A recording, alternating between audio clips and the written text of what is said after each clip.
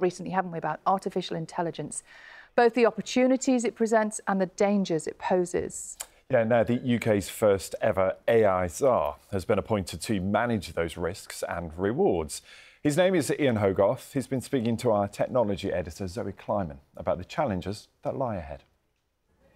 The world is waking up to the potential and the dangers of the most advanced forms of artificial intelligence. Across the globe, countries are racing to try to both harness and regulate this technology. Here, Ian Hogarth, a tech entrepreneur, is the man appointed by the Prime Minister to lead the charge on AI in the UK to ensure that it's developed safely. We've seen the results in terms of how powerful these systems are now. And so the question is, if we keep doing that and we keep feeding these systems more and more computing resource, more and more data, and we keep having stronger and stronger incentives for the, for the private sector to accelerate this stuff, when do we cross a line when these systems become dangerous in a new way, where they become, closer to human intelligence or exceed human intelligence? And no one can tell you a definitive answer for when that's going to be. There's another threat, isn't there, which is jobs. There will be winners and losers on a kind of global basis in terms of where the jobs are as a result of AI. We've got to think about how to protect British jobs, and that's sort of one challenge. We're going to have to rethink a lot of these fundamental questions around work as we develop machines that are capable of doing more and more of the jobs that we currently do. Artificial intelligence is developed in a computing system called neural networks, inspired by the complex connections between the cells in human brains which enable us to think. AI systems are rapidly improving as they're trained on increasingly vast data sets, huge libraries of information which allow them to identify patterns and solve problems, and even learn from their own mistakes.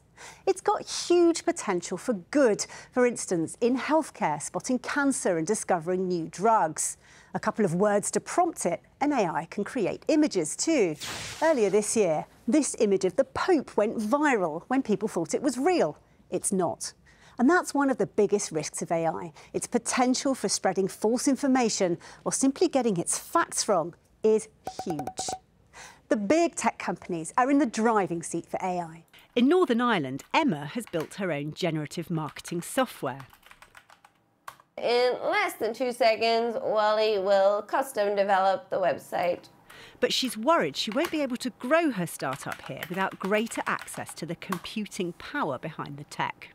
Technology is advancing so quickly, and because people have more access to hardware and staff, and the US offers more grants and funding than the UK does, it gets to the point where you have to take investment to exit.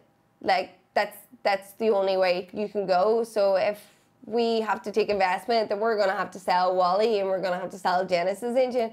So realistically, that's going to go to a big tech corporation, which will then put it into their product. And once again, the UK will be reliant on big tech companies.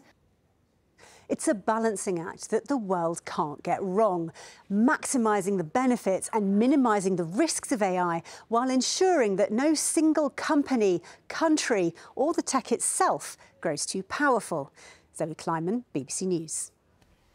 It's fascinating, isn't it? And there's loads more about artificial intelligence and all of the opportunities it could present. It's in a new podcast. It's on BBC Sounds. It's called Understand Tech and AI.